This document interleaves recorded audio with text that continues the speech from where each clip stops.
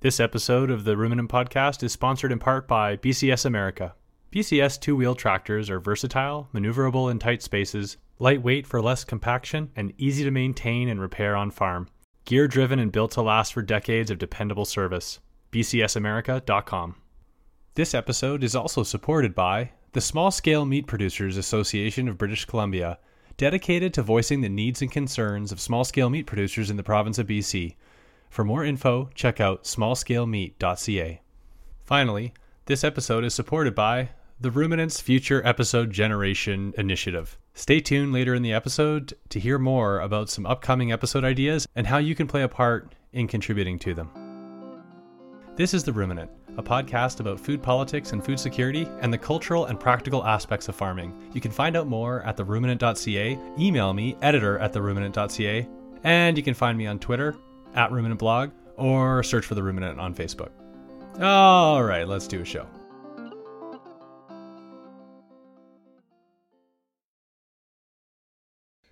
Javin. Hello. How you doing, Jordan? I'm well. Welcome back to the podcast. Thanks for having me back, I guess. Hey folks, this is Jordan. You're hearing the voice of Javin Kirby Bernakovich, an expert in ecological design and restoration, which you can learn more about at allpointsdesign.ca. If you recognize his voice, it may be because he's been on the show before to talk about farmer mental health. This time around, I had another topic I hope to discuss with him. Javin, you don't entirely know why I've asked you on the show today. You know that I am in the midst of producing an episode that I am calling Farming is Gay. I do. I know that much. And you are a gay man. That's correct. Yes? It is still correct. All right. Just making sure. I called you on to ask you if you remember when you first told me you're gay. Oh, mate, I don't. That memory no longer exists. It must have made room for things about fire or something else. Well, I never forgot it, and I wanted to quickly talk about it as an introduction to today's show. Let's do it. We the first chance we really had an opportunity to get to know each other and chat was at one of the Permaculture Voices conferences, one of them in San Diego. But here's what I remember. Okay. We were sitting in the lobby of the hotel of the conference, and it was like toward the end of the conference. I'm pretty sure I bought us a round of beers, and then we got chatting. It was in the lobby. And then like I asked you one of the inevitable getting to know you questions. And I said, so do you have a girlfriend? You've probably been asked that before. See if you can remember what you would have said to me when I said, do you have a girlfriend? I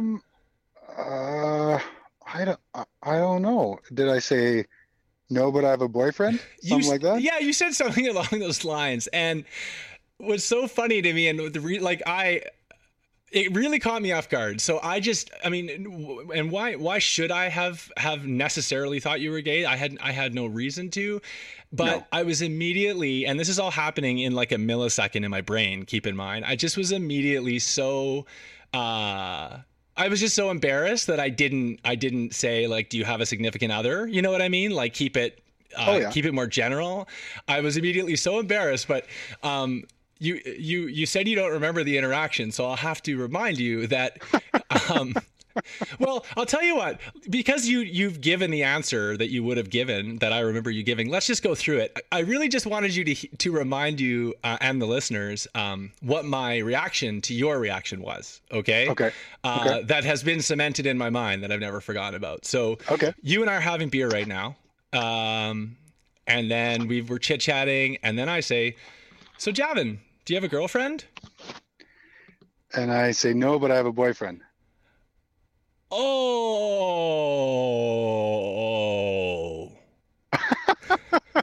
That was my reaction, which was my terrible, awkward version of like, be cool, like just be cool. Which I then immediately was so much more embarrassed about. You maybe didn't even notice it or were just polite enough not to make a big deal. But I was just very embarrassed that I made that assumption about you. And I just thought it'd be fun to rehash that. Now that I've told you that, if you still can't remember the conversation, have you had conversations like that? Like, how often does like an awkward oafish guy like me kind of create that, make that, wrong assumption about you? Oh, yeah, across the board. There's, and this is supposed to be lighthearted, so I'm going to try and keep it as lighthearted as possible. But societal stereotypes being what they are, and all of those lovely like 40s, 50s, and 60s, the homosexual given to us by the amazing U.S. government, it paints a different picture, and it says that if you like or are attracted to the person of the same sex, then you have certain stereotypical affectations that would mean that that would be true, and we're affected by what we're grown up through, right? It's the environment and the people and all the rest of it create programmings and beliefs and structures and parts of ourselves. So my thing is, I would never fault somebody else for something that I could potentially fall into myself. Mm-hmm. Just because you're of a certain sexuality doesn't mean you're not going to also be in a place where you would automatically place somebody, because we make split microsecond judgments of people, and 9 times out of 10 they turn out to be wrong. I think it's like anything, it's what you do with it after you find out. Are you that super awkward person who's like, oh, I have to reconsider everything about the relationship or the tentative relationship we have, et cetera, which some people do, and that's really awkward for a long time? Or do you just like, oh, I didn't know, cool, what's the boyfriend like, what's he like, how are you? And I think a lot of people, this was funny. I was at my brother's bachelor party a year ago, and it's kind of like being a unicorn. There was a bunch of guys, and they're like, oh, so you're Aaron's gay brother. I'm like, well, I'm his brother, and I happen to be gay. I don't think there's any other brothers, nor do I think the opposite might be true. And it was so fascinating because there was just a barrage of questions. There was a bunch of like, I've never met a gay person before, a gay man before that I could talk to and feel comfortable talking to. Can I ask you some questions? I'm like, sure. And we had these very in-depth questions about what it's like to date and other things as it pertains to being a gay dude. And it was really funny. It was just really childish, not childish, but from a childlike mind of, oh, I don't know about that. Let's talk about it. And those are some of the most coolest moments, because you get to educate people really about a very recent experience, because I only at that point probably had come out 3 or 4 years, now 7. So that's the cool thing about it, is that it's not a big deal if somebody makes a misstep. It's just, what do you do afterward? That said, that's because of hundreds and thousands and probably millions of men and women who have gone before, who really had it tough, who had to sneak, who had to be incredibly ashamed, who built incredible neuroses and issues around it, and were incredibly courageous. And some died for being who they were and paved the way for a relatively easy situation that I have today, that I still feel like there are issues, and I have issues with and have to contend with things. But that's all built on the shoulders of some incredible giants. So Javin, I didn't talk to you about what this conversation was going to be about today, and so, but I'd like to put you on the spot, if you don't mind. This episode is about farmers who are also part of the LGBT community, right? And I'm exploring, or asking members of that community to explore the intersectionality between their farming identity and their queer identity. And okay. I'm just, now you're not a full-time farmer. You wear many hats, but a farmer hat is one of those hats that you have worn, and you still do wear sometimes. I'm putting you on the spot, but I'm just wondering if, like, when I ask you about how these two parts of you intersect, if anything comes to mind, positive or negative. Sure. Well, first and foremost, I did wear the farming hat for a very short amount of time. I ran a small microgreens company called Eat Shoots and Leaves in Victoria back what feels like many years ago, probably close to when I met you, and we had our beer. I mean, and I would say the intersectionality of that played zero issue. It didn't really change anything. Since then, I've done some homesteading. I've helped other people farm. I definitely haven't been on the top of the bill on the farm, so to speak. Helped people farm internationally, helped with that. And there is some interesting intersectionality. I worked in Kenya and Cuba, or Kenya and Uganda, and being gay in Kenya is not what you would call a very favorable outcome. They were and had passed a number of laws about jailing and potentially stoning gays on the spot, but yet the Kenyan tourist minister put out this amazing "gay tourists are welcome to Kenya," which I always thought was really interesting and probably showed a lot of their confliction internally as a government. So that was interesting because I went with a wedding ring and I went with like a fictitious woman in my phone that I could show people who I was quote unquote married to, because it's one of those things where you don't necessarily want to die in another country while you're trying to help them catch and store rainwater. And yeah, no kidding. Build nursery. It just seems like a bad end to that story. So I was just very conscious that that didn't need to be a big part of the story. And then when I went to Uganda, which is even worse in terms of the condition that queer folk have to live under there, I was even more aware. And I shared very little about myself. And I imagine I came off very stiff and very, just very unable to connect with people, which was really heartbreaking to me because the place we worked had one of the highest HIV infection rates of the entire country. And the school we helped and installed the food system at was looked like it was bombed out. And it was a really incredible experience.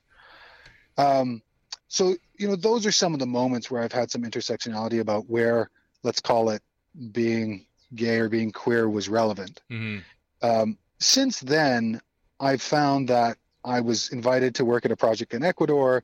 And then after I said, great, you know, when is it? I think I'm going to ask my fiance, hubby to be, as we like to say, I want to know when he can come down. And they were like, we won't require your services. And then asking through an indirect channel, I found out that that was a big problem. That's what I was talking about before. Mm-hmm. And then since then, it hasn't really come up. And, you know, how many times do we offer up all the things about our lives to our professional conversations? Very little.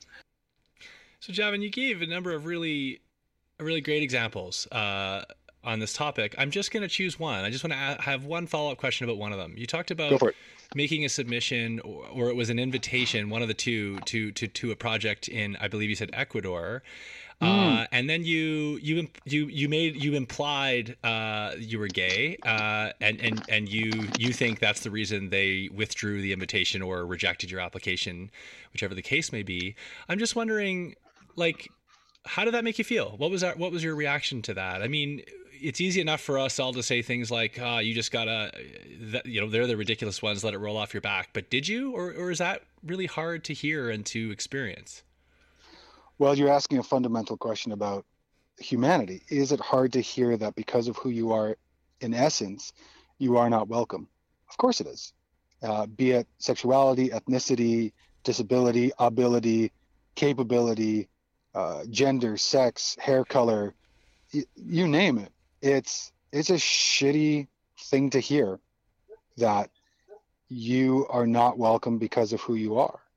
And so I thought about it rationally, and it was just, there's no way I would want to work with these people. If they feel that way about folks who are a certain sexual persuasion, there are other pieces that are going to come out. There are other skeletons in the closet, and I'm going to have to really deal with those things. So I've dodged a huge bullet.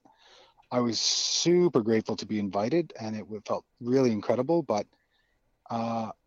okay, onwards. And that's the most important thing about all of this. Whomever you are, whatever persuasion you are, is there are going to be moments, there's going to be situations where you're not welcome, and, you know, feel that completely, but then take as much responsibility for that as you can, because that's where the freedom comes afterwards to go, cool, I wasn't invited.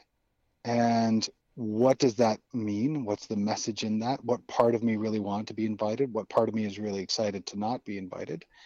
And now what do I want to do with it? And in some cases, it's a bit of paying the dues to the club that, again, as I've talked about, many incredible men and women have gone through. And those yet to be decided, as that incredible musical likes to say. So it was a bit of paying the dues, finally paying the ticket, because there's lots of people who've gone through that. And then it was, okay, what do I want to do with this now? And it was, I want to understand it. I want to feel the frustration of that, and I'd like to move on because there's lots more good times coming. And if it doesn't include these people who are hyper prejudicial and very close-minded or narrow-minded, or potentially suffering from their own trauma from their use or their past, or they're in a situation where they themselves are closeted and they have to outwardly shun everybody else, then they're obviously dealing with things and levels of understanding that I couldn't possibly understand unless we had a conversation. They could be vulnerable, which is probably not going to happen. So thanks so much, and we'll see you on the flip side.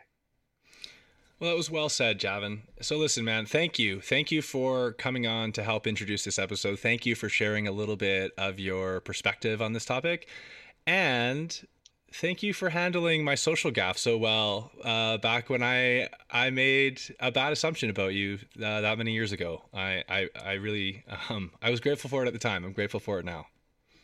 You're most welcome, Jordan. And again, to you and anybody else, it's not the guffaw that matters. It's what you do with it. And we're all just trying to navigate. And if we navigate with compassion and we navigate with a heart open situation, I think we'll navigate as well as you did. Today's episode is supported by BCS America. I've had my BCS 853 for 8 years now, and it's the only tractor I use on my 5-acre market garden. One thing I marvel at to this day is how quickly I can switch between attachments. BCS has a quick coupling system, and I kid you not, listeners, I can be mowing the grass with a front-mounted flail mower, swing into my tractor shed, and be back on the soil with my rear-mounted tiller in less than a minute. Every time I do that, I think about the fresh hell I used to experience whenever I had to switch attachments on a 4-wheel tractor. Check out bcsamerica.com to see the full lineup of tractors, attachments, and accessories, plus videos of BCS in action. That's bcsamerica.com. Hi, I'm Emily Howard, and I am a queer farmer living in the Lower Mainland.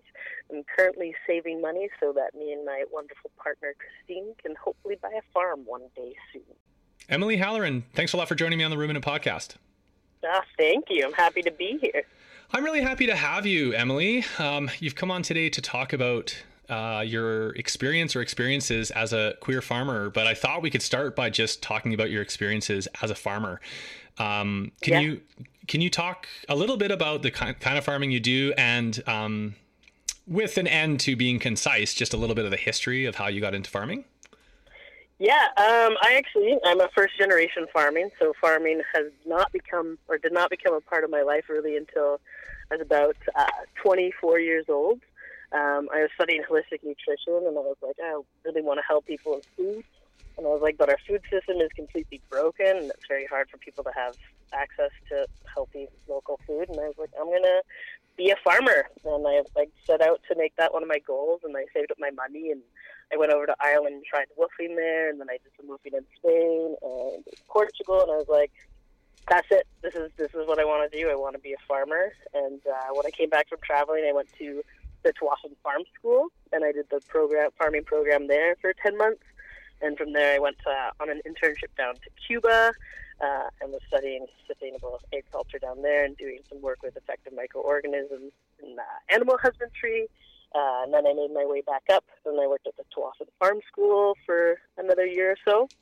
And then I've just been kind of bumming around on other farms. And currently I'm actually working on as a butcher, because I want to be doing the animal husbandry on my farm, and I want to be able to do my own slaughtering and butchering on farm.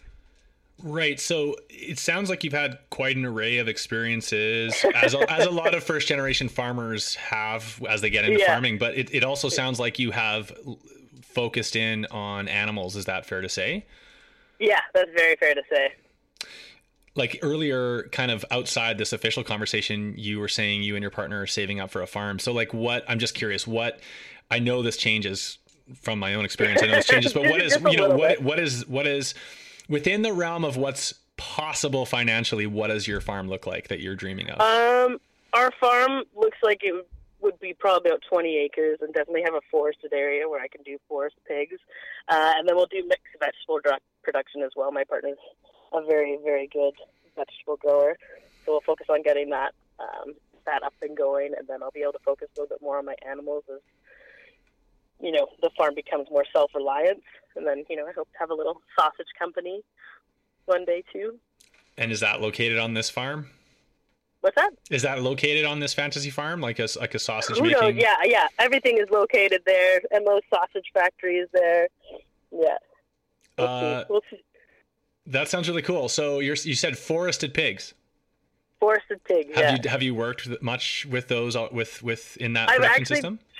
I've just raised pigs like out on pasture, but as we started looking at land and stuff, it's hard to find a lot of like clear cut land, and so I'm like, well, we can have this much acres for doing our vegetable production, and I can raise pigs out in the forest. They do really good in the forest. Obviously, still supplement their diet with some grain here and there, but forest pigs, So the goal towards forested pigs is both an interest and a passion, but also a depressing reality that first generation farmers like us can only dream of suboptimal land that we could possibly purchase. Yeah. Okay, so that's great. That's sets us up nicely just to get a little more of a sense of where your interests lie, Emily. But I specifically asked you on to talk about your experience as a queer farmer, and I would love to kind of talk about that with you now, if that's okay. Yeah. I just want to make it abundantly clear. So, Emily Halloran, farmer and lesbian, correct? Lesbian, but like I would say no, more like queer. Like I would say that my sexuality is fluid, and I'm currently with my partner, and my partner is a woman, and I hope to spend my life with her. Yeah. But I wouldn't identify as a lesbian because my past sexual experience have included men. Okay, fair enough. So I prefer the term more queer. Okay, so Emily Halloran, queer farmer. Is Emily Halloran, very proud queer farmer. Awesome. Okay, so take us back before farming then. Again, in the same way you summarized your farming, how you got into farming, maybe you could just tell us a little bit about life before farming, since it seems like what you want to talk about is kind of the positive outcome when your farming identity and your queer identity began to interact, if that makes sense. So maybe start us before then and take us into that. I grew up, and I'm the youngest of three, and I have two older brothers and then an older sister. And so I think I used to always equate my tomboyery to my two older brothers, very much so being hard on me as two older brothers would be. And so I don't know if I had to like take on a tomboy kind of role to protect and self-preserve who I am. But on the same note, like, I think that I've always been a little bit different, and like I wore shorts every day for 18 years, no matter the weather. And so I think part of me has always been queer in that way. I'm this is so I guess outside my wheelhouse. I don't get the shorts reference. You don't get the shorts reference? No. Do you wear shorts every day of the year? No. I guess not. No, but how does that relate to queerness? I think just because, you grow up and there's these gender roles and there's these gender norms, and you're supposed to, as a girl growing up, be going to the girls section and be wearing these dresses and wearing these certain colors. And growing up, I, didn't make me feel comfortable. Okay. Yeah, and I guess. Generally speaking, and I know this, you can't give an easy, clear answer, but like, did you grow up mainly in a family and social environment that was supportive of your queerness once you presented it, or you know what I mean, or was it a challenging one? Like, how would you describe your experience of that budding at whatever point you really started to explore that part of your identity? What was the environment like for you? I think, yeah, okay. So I first had my first, queer experience, I guess, where I, hooked up with a woman when I was like 20 or 21, and I was kind of like, whoa, like this is different. Like I didn't know that this is something I could be interested in. This isn't something I knew that I could kind of do.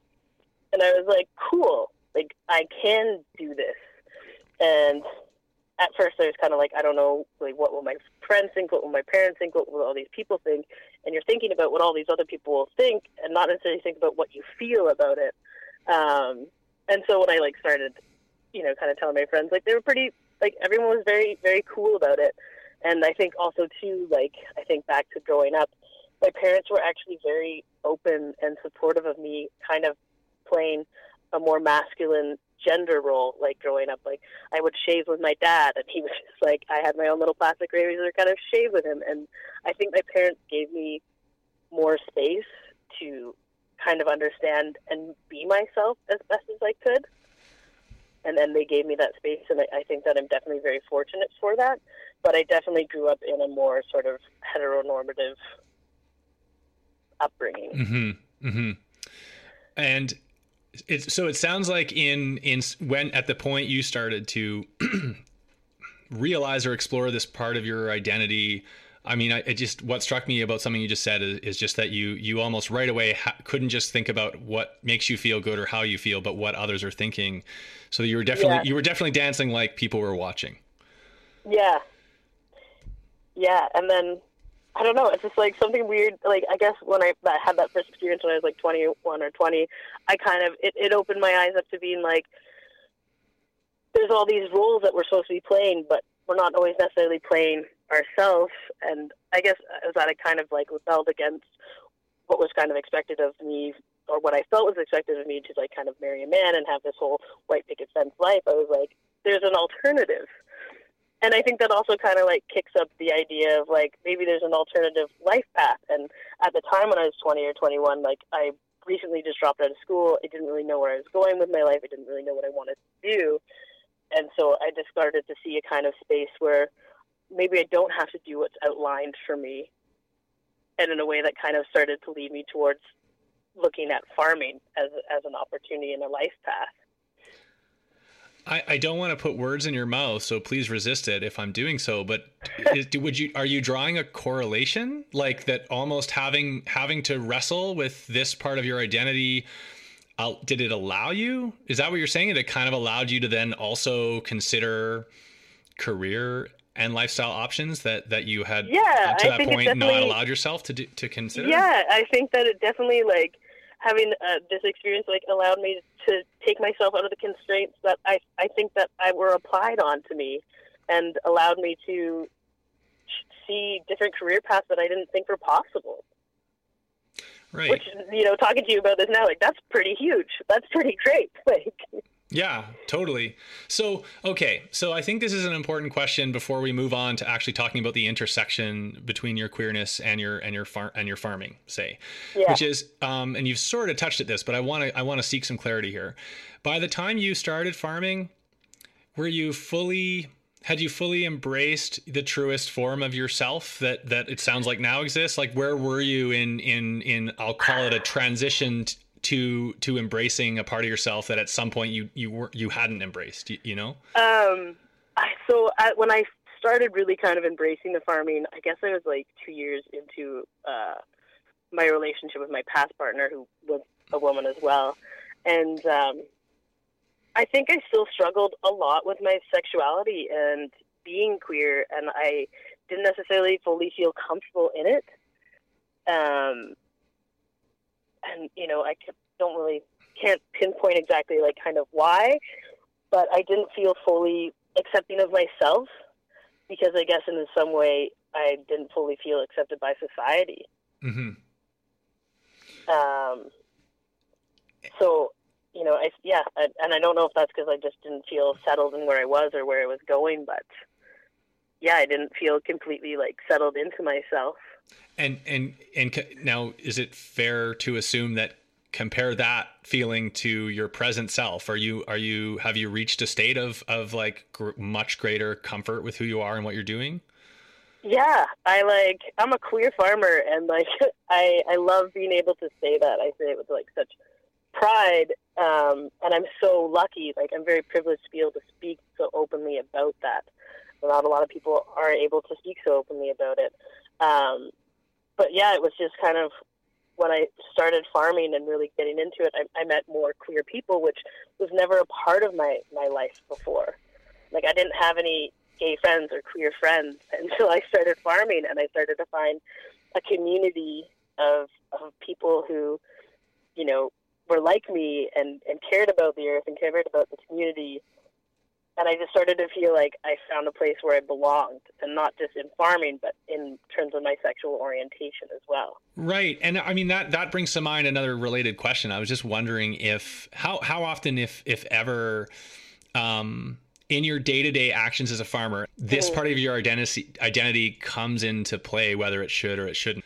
Yeah, I think that, like, for me, if I'm on my own farm in my own sort of like space, it's like I feel so empowered as a farmer and as a queer farmer to just do whatever, and that like no job is not a match for me. Like I can kind of do any of the tasks on farm, and that's a very cool thing because, you know, growing up, it's like, you know, this is going back to gender roles, but it's like, you know, you do certain genders do this and certain genders do that, and on a farm that doesn't exist. You know, like every task is for every person. That makes sense. So another thing I wanted to ask you, Emily, is I mean, you're willing to come on the show and talk about it, and which is a great thing. And so I'm also wondering if you have advice for people like me who don't, you know, who have, you know, don't understand the queer farmer experience as well. Advice for thinking back, I guess, to interactions you've had with you know, straight farmers like me, social advice, I guess, like whether, and that can be addressing oversensitivity, which is what I tend to be guilty of, or undersensitivity. Do you have anything you want, any public service announcements? I think it's just be open and don't constrain yourself, and like, you know, ask inquisitive questions. But maybe with that, like, also like don't push boundaries. But like, as long as you're coming from a positive place of wanting to learn and be more open, there's not, for me personally, I don't see anything wrong with asking the wrong kind of question, as long as you're trying to grow and get into a better place and find a better sense of understanding. And I also do, like, I really highly encourage doing, you know, research on the internet or watching documentaries about queer farmers, or even engaging in some queer groups that might be in your city where you live. Any stereotypes or presumptions that particularly annoy you? The white male farmer. Just in terms of, like, you know, what like, do you mean white male farmers particularly annoy you? I mean you, Jordan. Yeah. No, you're great. I just mean, you know, it's really annoying anytime you see like an advertisement for, I don't know, any sort of like thing. Even I was watching this like Patagonia promotional video about regenerative agriculture, and like it was just mainly a bunch of older men, you know, presenting their thoughts and ideas, and it's like, you know, we need more voices to be heard. And even like in the terms of all the like rock star farmers, they tend to be white dudes that are like teaching people how to be rock stars, sustainable farmers, and it's like that's not actually representative of the majority of people doing the farming. So you're not seeing yourself represented, nor are you seeing a bunch of other perspectives represented. I'm seeing the majority of people who represent farming not being represented. Yeah. That's something that really needs to change. Totally. Know? And it's you know, I think it's also worth pointing out, because for those of us who are in that privileged group that does get represented, it's kind of like being, until it gets pointed out, I think it's like being a fish in water and not appreciating the water, you know, like, yeah. Okay. So Emily, I said earlier that I wanted to ask you to talk a little bit more about your community, like the queer community, the queer farming community. So you've mentioned like you're based in the Lower Mainland, kind of the metropolitan core of British Columbia. Mm-hmm. So yeah, tell me and my listeners a little bit about with more specifics about that community that you're so grateful for and enjoy so much. Like I said, like just getting into the farming community, that's just kind of where I started to meet my queer friends. Like I didn't have any queer friends growing up, you know, and even until like my mid-20s, I just had straight friends. And so getting into farming, like I worked at the farmer's market and with another girl, and she became my best friend. And even through farming, I met some other farmers who had another friend who ended up being my partner. And I don't know exactly what it is about the queer farming community in Vancouver, but it exists, and there's a lot of us, and it's really beautiful to be a part of. And I'm just so grateful for all the voices of all the queer farmers in this community. And the main reason I'm asking this follow-up question is because I was on Vancouver Island farming years ago for a while, and there was a queer farming association or group called the Rainbow Chard Collective. And I'm just wondering, like, in your community, are there actually organized groups, whether they're social groups or advocacy groups, that actually have structure to them? I think that the Rainbow Chard Collective, the people who started them are actually over in Richmond now, or we're part of it. There's some in Richmond now. But I think it's just, it's hard to get a bunch of farmers together in most of the months of the year. So I'm like not even too involved if there is like a community group, and now I'm like, I should really go and be a part of one of these community groups. I just think of my friends that I've met through farming as my sort of like community group of queer farmers. Mm-hmm. And I guess I'll ask this question, but I don't think I'm going to guess that you're not in a great position to answer it. But like any advice, like, you've acknowledged that you live in a part of the world where that has been in general like accepting of your queerness, but there may be listeners who are in places where that's not necessarily the case. And is there any advice you can give them for finding community? I don't, like, that's a tough question, but it doesn't hurt to ask. I think that's a very tough kind of question to answer. I think too, on like my low days, I do find such community in being with the plants that I'm growing, and there's just such an acceptance that comes just from working with the earth. And I find that it's just like so empowering. So even if you don't feel like you have your support group around you, there's all these plants that care and support and love you as much as you give that love back to them. And as corny as that is, like, on very tough days for me, that just really fuels and can help keep me safe within my space. So kind of like the plants may be also watching you dance, but they're not judging your moves. Exactly. Emily Halloran, thanks so much for joining me. I've really enjoyed the conversation, and I really appreciate the time. Oh, it was my pleasure. Gay old time with you, Jordan. Well said. This episode is supported by the British Columbia Small Scale Meat Producers Association, a nonprofit focused on removing systemic barriers that impede small-scale meat producers from competing fairly in the marketplace. smallscalemeat.ca. One member of this association is Fresh Valley Farms, which sent me a huge box of meat for this sponsorship. Steve and Annalise, thank you. I've been enjoying everything in the Homesteader box that you gave me. If you're in BC and want to check them out, head to freshvalleyfarms.ca. All right, Ruminant listeners, I need your help. For quite a while now, I've wanted to do 2 companion episodes, one called State of Market Gardening 2019, and the other called State of Livestock Production 2019. And here's what I want to do. I want to talk to you if you are a full-time farmer in either of those 2 disciplines who depends on your farming for your income and who considers yourself successful. And the reason I want to talk to you is I want to learn about observations you're making about how your industry or the part of your industry you're in is changing. Particularly, I want to know about how the marketing part of what you do is changing. Have you had to adapt how you sell what you produce to changing markets? Where are the opportunities coming from 1, 2, 3, 4 years down the line? Or to put it another way, how would you advise a new farmer doing the same kind of production as you if they came to you and asked you for advice on how to sell their product? For each episode, I hope to feature a few voices who can talk about how they think market conditions are changing, whether in a positive or a negative sense. Does that make sense? So if you think you have something to contribute, I would love to talk to you. Here's what I would do. Record a quick voice memo on your smartphone with a summary of your observation or observations, and then text it to 250-767-6636 or email it to me, editor@theruminant.ca. I really hope to hear from some of you. I would love to produce these episodes. Thanks. All right, folks, 2 segments left, and they're both really good. Next up, you're going to hear an essay by my dear friend Susan Nelson.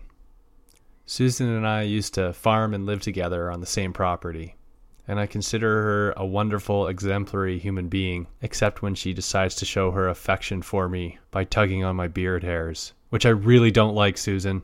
Here's Susan Nelson. I hated farmers. It was a long and winding road to being what might be called one myself. In my corner of Virginia, in the U.S. South, growing up in the land of peanuts and pigs, I knew I was doomed.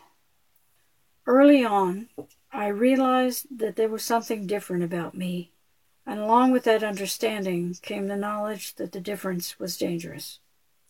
Bless my mother, who tried her best to shelter me, but her response to my question, "I have a girl's body and a boy's brain, what do I do?" was a shell-shocked stare at the floor and an embarrassed, "Don't think about it, it'll go away." That's when, at 9 years old, I understood that adults don't know everything and certainly don't always know what to do. Except for Grandma Kemp. In the 1930s photo on the wall I wake up to every morning, she's in a pasture squatting beside a Jersey cow and squirting milk into the mouth of a cat.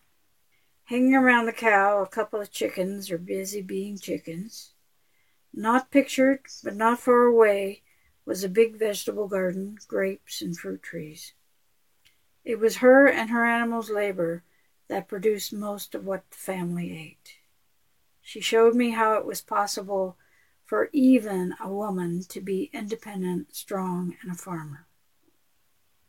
Another of her gifts to me was an unstated, mysterious feeling of recognition and understanding that I could sense but couldn't tell what it was until years later when I came out to her and she said, "Well, maybe that's been my problem all these years." As I trod that agonizingly slow road through adolescence, I used a number of coping mechanisms to survive life alone in the closet. Our house was in a pine forest on the edge of a salt marsh, and the closest neighbors were a ways down the road.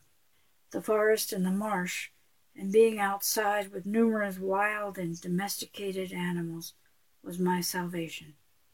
As a matter of necessity, we all worked in the big vegetable garden, but animals were my joy and solace, especially before I turned 13. At that magical, morbid age, hormones at the ready, I mustered my defense. I read my fundamentalist Christian father's Bible 3 times.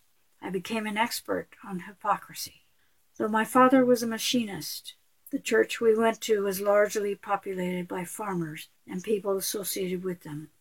While half the people living in the county were black, the first time I had any contact with an African American was at 13, when public school systems were forced to integrate. My own vague fears of personal danger for being different sharpened into cold clarity when I saw people on the news being harassed, beaten, and killed for saying that the color of their skin should not determine their access to civil rights. Classmates bragged about their KKK fathers. Much of the violence that went on in the South was instigated in rural areas and in my personal belief, if not direct experience, by white farmers. I did my best in church, and especially with my father, to point out that Jesus would not like these attitudes, that in fact, Jesus in his time was a rebel against such ways of thinking and behaving.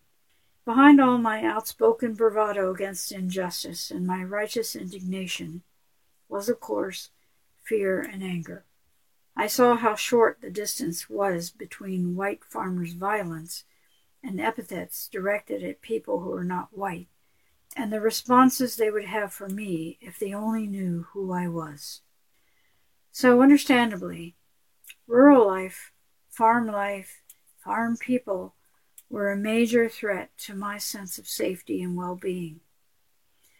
In seeking a refuge, I went to the library and scoured the telephone books of major cities on the West Coast. There it was, the Lesbian Resource Center, listed under social services in the yellow pages of Seattle. I had found a home. I escaped Virginia with no physical harm, due most likely in no small part to the fact that I only opened the closet door a crack under safe circumstances. City life provided healing of the sort I needed. I found a family of friends and learned what love and community means. No more closets for me in the city. But I missed living on the ground, surrounded by animals and plants. Then one day, I was invited to go to Lopez Island in the San Juans of Washington State. It was the first time I felt safe as an adult, identifiable lesbian woman in a rural public place. Lopez is a farming community, and many of the farmers were out lesbians who were not simply feeding the family, but much of the population on the island. What a revelation. I could have community and country life too. It took close to 20 years of little steps and big dreams, but I did eventually live a farming life of sorts. For 7 years, I was fully occupied with cows and cheese. My partner grew flowers and raised ducks. In a small community, we rented a cabin and some space for our animals and garden. Though not big on public displays of sexual attraction, we never hid our affection for each other, and anyone who had a conversation with either of us soon got the picture. No one made any snarky comments to our faces. We never heard any second-hand commentary either. A few folks asked direct questions out of curiosity, and as an expression more of wanting to understand than any ill will or fear. After years of organizing and hard work by many people, things changed, and continue to change, of course, both in the world and in me. I'm very thankful to all those who made change possible. I consider myself extremely fortunate to have had the support to arrive at a place in my being that doesn't require a closet to feel safe. And I realize that I'm grateful that I live in a place where my being a lesbian does not automatically put me in a life-threatening situation, farmer or not. I hear even Virginia has improved, but there are still places in the world where being an out queer person may prove fatal. Here on southern Vancouver Island, I like to think that Grandma would feel right at home, and that she could see a bit of herself in me. You can pull my beard hairs all you want, Susan. I miss ya. Thanks again. All right, so I've got one more perspective to share with you today. But speaking of perspectives, I really want to make a note that every guest today, in their own way, emphasize that theirs is only one perspective of many, many perspectives on this topic, and that they don't claim to represent the queer perspective in farming.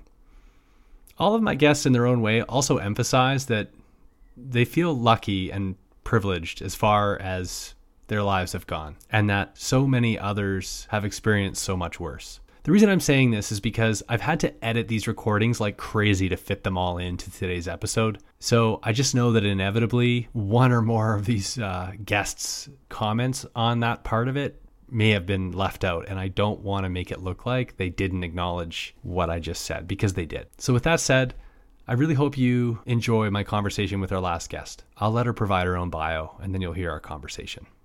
Talk to you at the end. Hi, I'm Jenna Jacobs. I'm the co-founder of La Ferme Coopérative Au Champ qui Chante in Quebec. We're about an hour north of Montreal, and our production is split between vegetables and eggs. Jenna Jacobs, thanks a lot for coming on the Ruminant Podcast. Yeah, no problem. I'm happy to be here.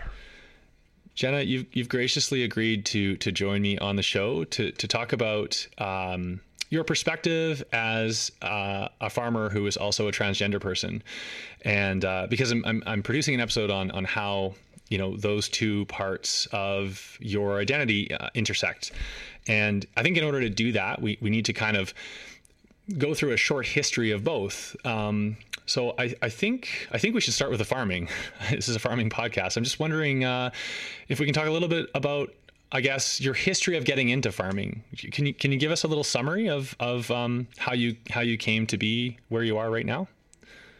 Yeah, so about 8 years ago, in 2012, I was working on my doctoral thesis in biology, in particular like forest ecology, and I was not very impressed with the research culture at the time. It was under the Harper government, and there was working in governmental organizations seemed less appealing to me.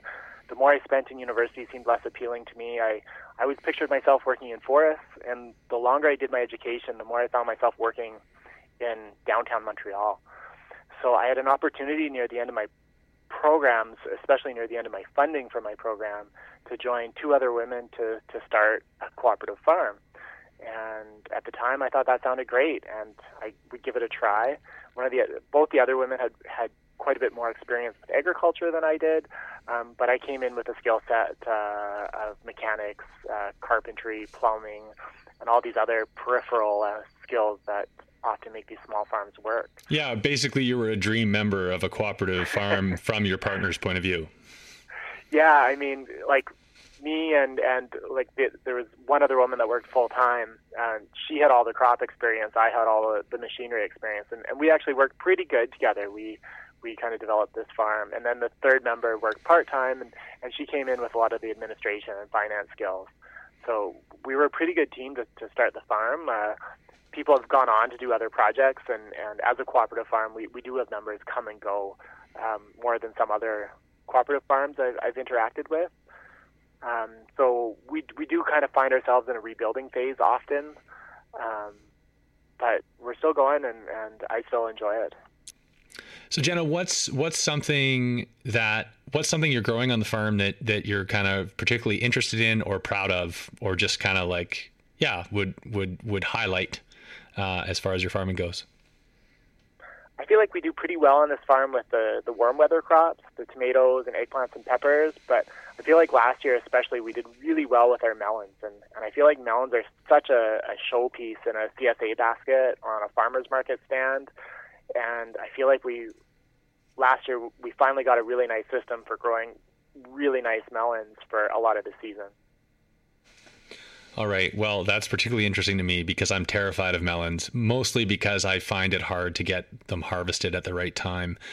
Yeah. So why, since you've said that, I got to ask you for just any one tip on melon production. Well, if it's harvesting, get like the full slip, like a full slip cantaloupe.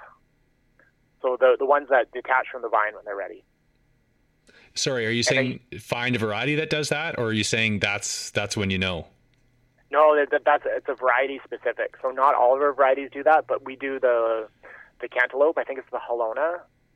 That basically you like grab it and it just falls off the vine, and then you know it's ready. Oh, I really need that. I didn't. But it's ready, right? You have to then get it to an eater. Yeah, where you have to like make sure you're there every day, or else for us the raccoons come. Yeah, right. Okay. And that's been one of the battles. So we surround our melons with an electric fence. I put up a 3-wire electric fence with a big charge on it. Yeah, you and all the marijuana farms. Okay, full slip, that's the term I need to look for in my melon varieties? I think so, yeah. Okay. Wow, I'm glad that came up. Thanks, Jenna. I'll just add one more thing. As a co-op, we are still looking for new members. I don't feel like we're saturated at all, so this might be a good time to put a shout out for other farmers, other farmers that are drawn to maybe a more LGBT farm that we're always looking for new members. So we're open to that kind of contact. Oh, cool. Well, I'm glad you mentioned that, if only because I didn't really establish, like, tell us where you are in the world and the community that your farm is located in. We are in Quebec, right between Montreal and Ottawa, or Montreal and Gatineau. So we're about an hour from Montreal, an hour and 15 minutes from Ottawa. And we always thought that we might be able to service both markets.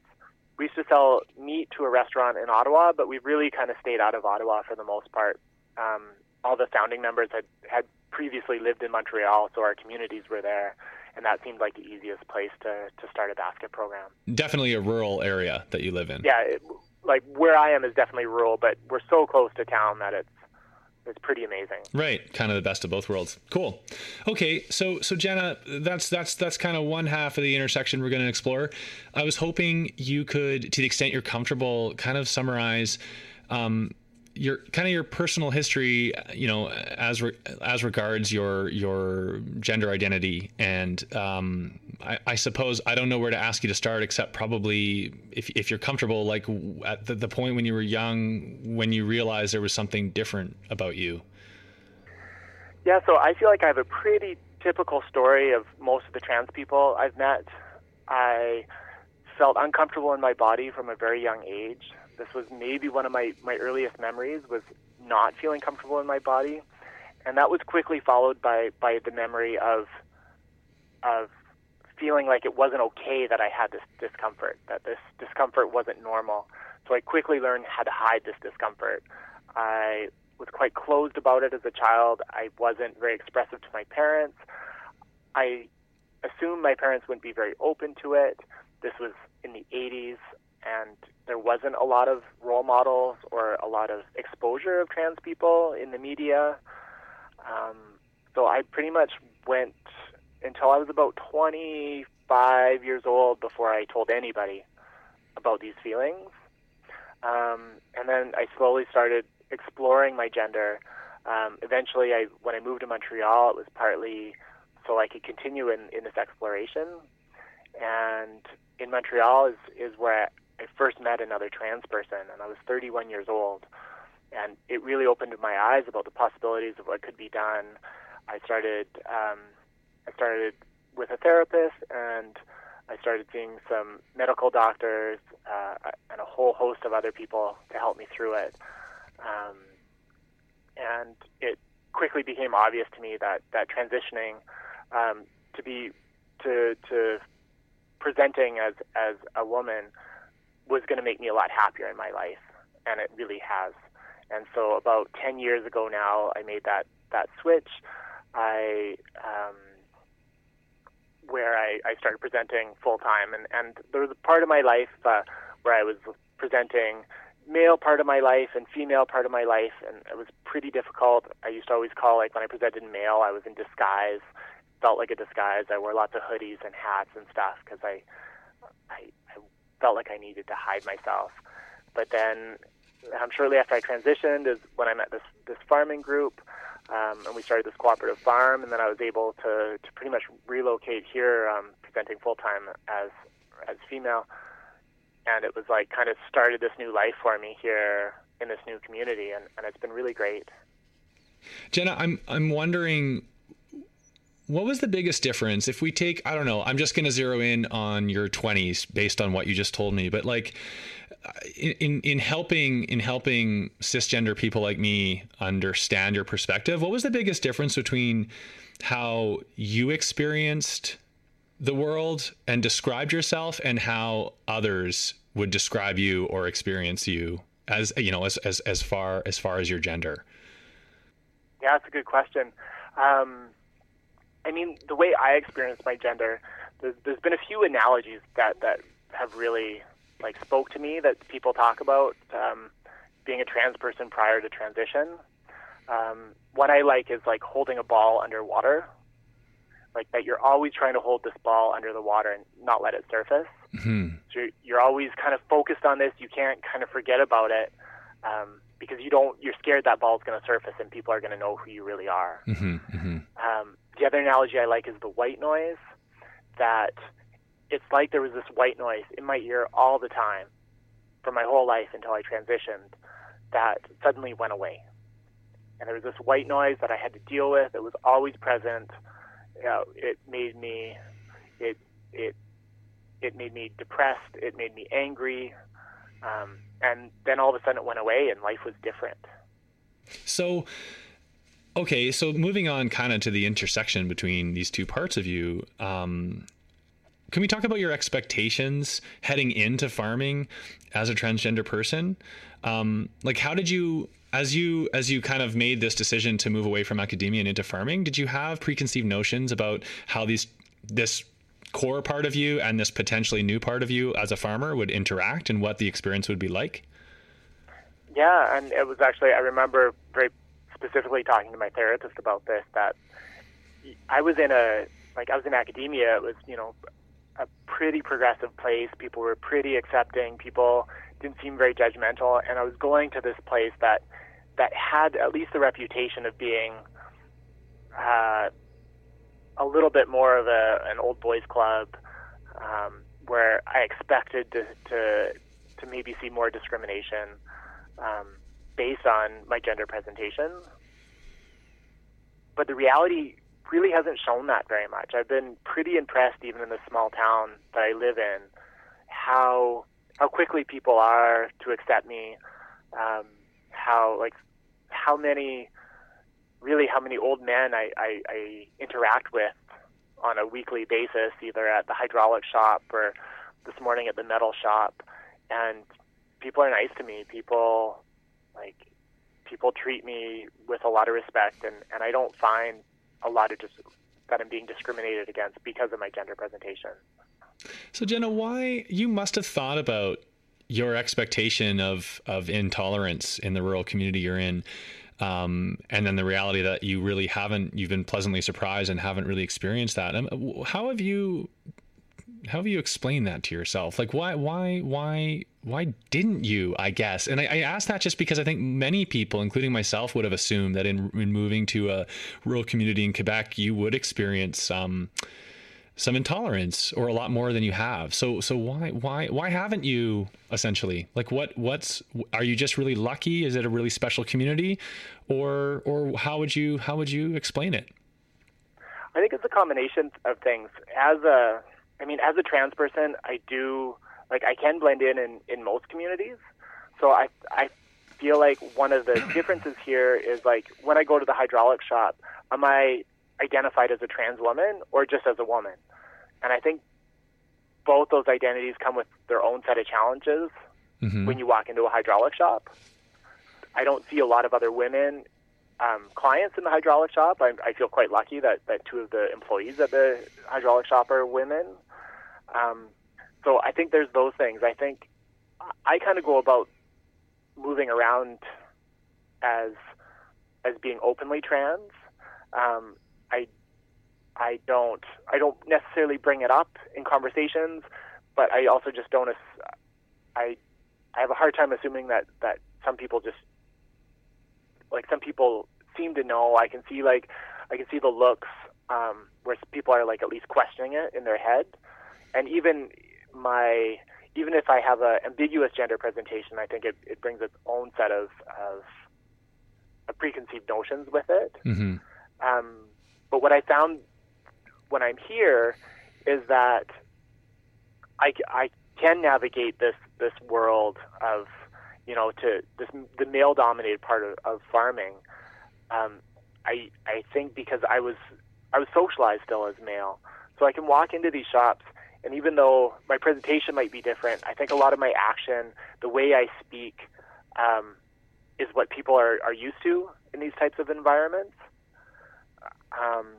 So I think people feel comfortable with me quicker than maybe if I came into this environment as a city person and also didn't come with this male socialization. Jenna, have you thought about whether being a transgender farmer gives you any special advantages or superpowers? Like anything that you kind of benefit from, either because of the sum total of your past experience or anything like that? Like any leg up or thing you're grateful for about this intersection? I alluded to it earlier in our conversation, this idea of being socialized male. I think compared to cisgendered women, I feel like I was given this, like, superpower that I know how to talk to old men in a way that makes them feel maybe more comfortable in the type of environments I talk to them in. And I'm often surprised at how many resource people I use on farming that are in their 60s, for example, or even in their 70s, to come work on my tractor. The guy at the hydraulic shop the guy at the tire shop, the guy at the welding shop. And it's these type of people that often I'll go in, and I feel like I'll walk into a room full of men and they'll all look at me funny. And then the way I feel like it's the way I can talk to them makes them feel a little bit more comfortable with me than I think some other cisgender women would experience, even with the same level of knowledge I have going into it.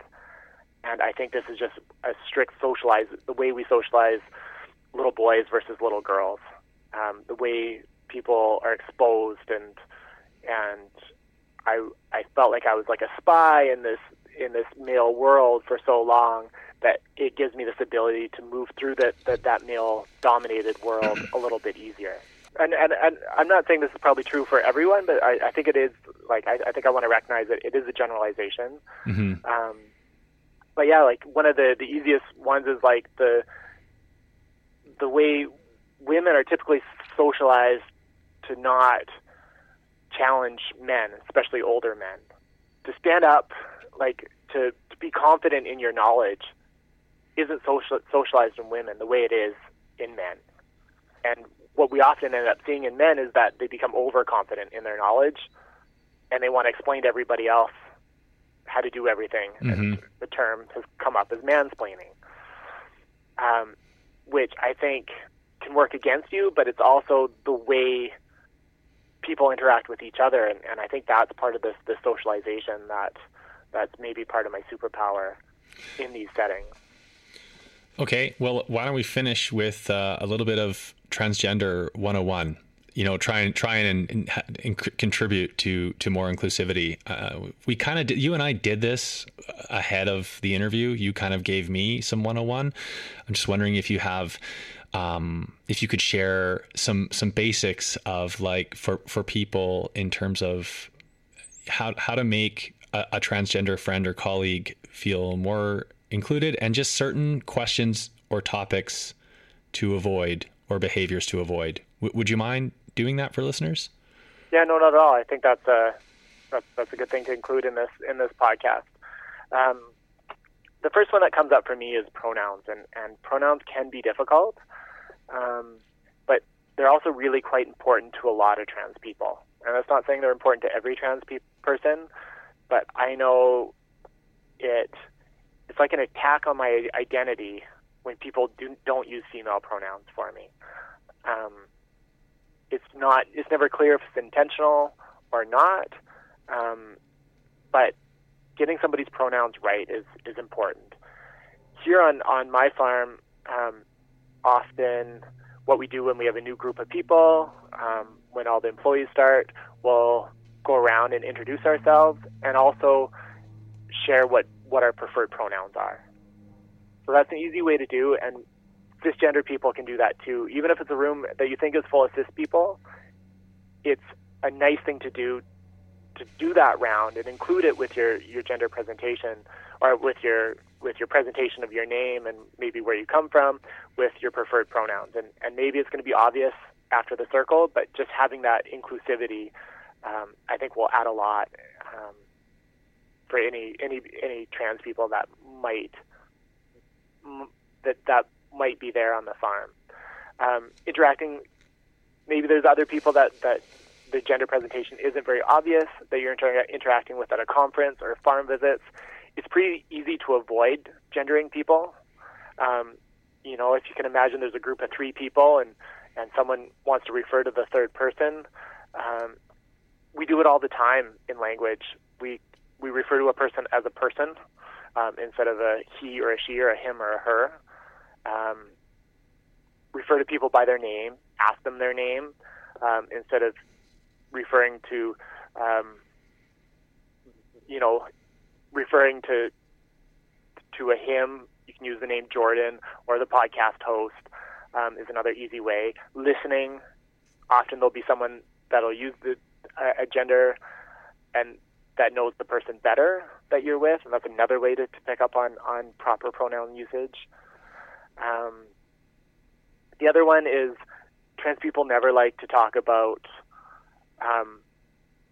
their life in too much detail before they transitioned. Mm-hmm. Nobody wants to talk about their name. Nobody, like, I shouldn't say nobody. I really never identified as male. Especially now, it's really clear to me that even as a young child, I identified as female, but people treated me as male. I had a male presentation, but I still felt female back then. There's more and more like literature and science that supports that idea that even like talking about biological sexes, I feel like I'm also biologically female, even though at one time in my life I produced sperm. I feel that's possible.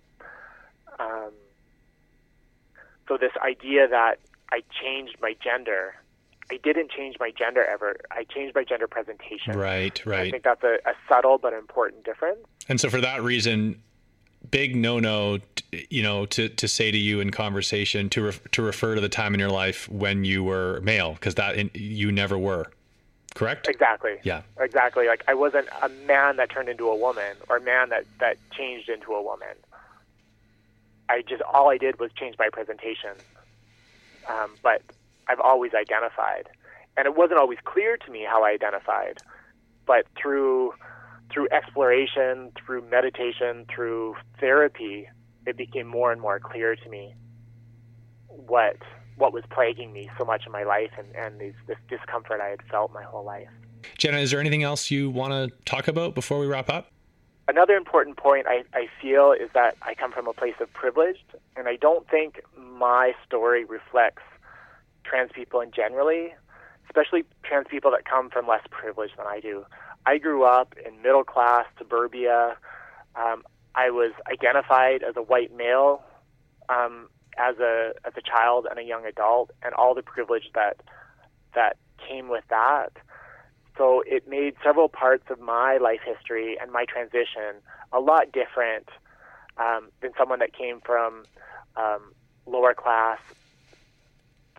People of color often have quite a bit more challenges. I also have a lot of parental support. Both my parents are quite supportive. My partner's parents, they're both supportive as well. So I think that's also, parental support for trans children is so crucial, and so many trans children don't get that. I hear story after story of people that come out and lose family, lose parental support, and I think that puts them in a lot harder position than anything I've ever had to deal with. Jenna Jacobs, thanks a lot for coming on the podcast to share your perspective and your story. It was really interesting and educational, and I really appreciate it. No problem, Jordan. It was nice to be here. Well, that's it. That was one epically long episode, and I hope you enjoyed it. I sure enjoyed recording it. I really enjoyed talking to all today's guests, and I just want to thank them all one more time, and for the conversations that they shared with me, and also Susan for that wonderful essay. So look, I'm back to a brief run of episodes again. Last time around, I dumped them all together for the first time. This time, they're all going to come out in fairly short order, but it could be as seldom as once a week for the next few weeks. So stay tuned for more episodes. I've got a couple more in the hatch, and I'm working on the rest right now as we speak. And I really enjoyed the last run. I hope you did too. It was nice to get some feedback from you. I'm probably going to talk about some of that feedback in the days and weeks to come. And that's it. I'll talk to you soon, everybody. Happy farming, gardening, whatever. Right outside of the city's reaches, we'll live off chestnuts, spring water, and peaches. We'll owe nothing to this world of thieves and live life like it was meant to be.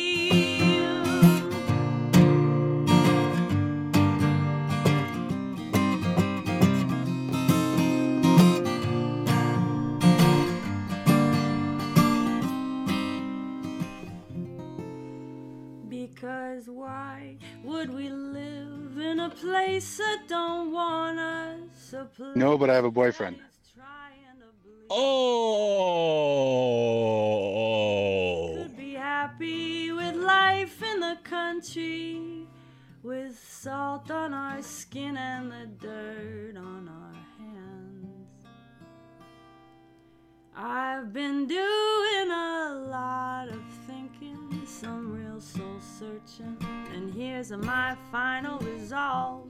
I don't need a big old house or some fancy car to keep my love going strong, so we'll run right out into the wild's embraces. We'll keep close quarters with gentle faces and live next door to the birds and the bees and live life like it was meant to be.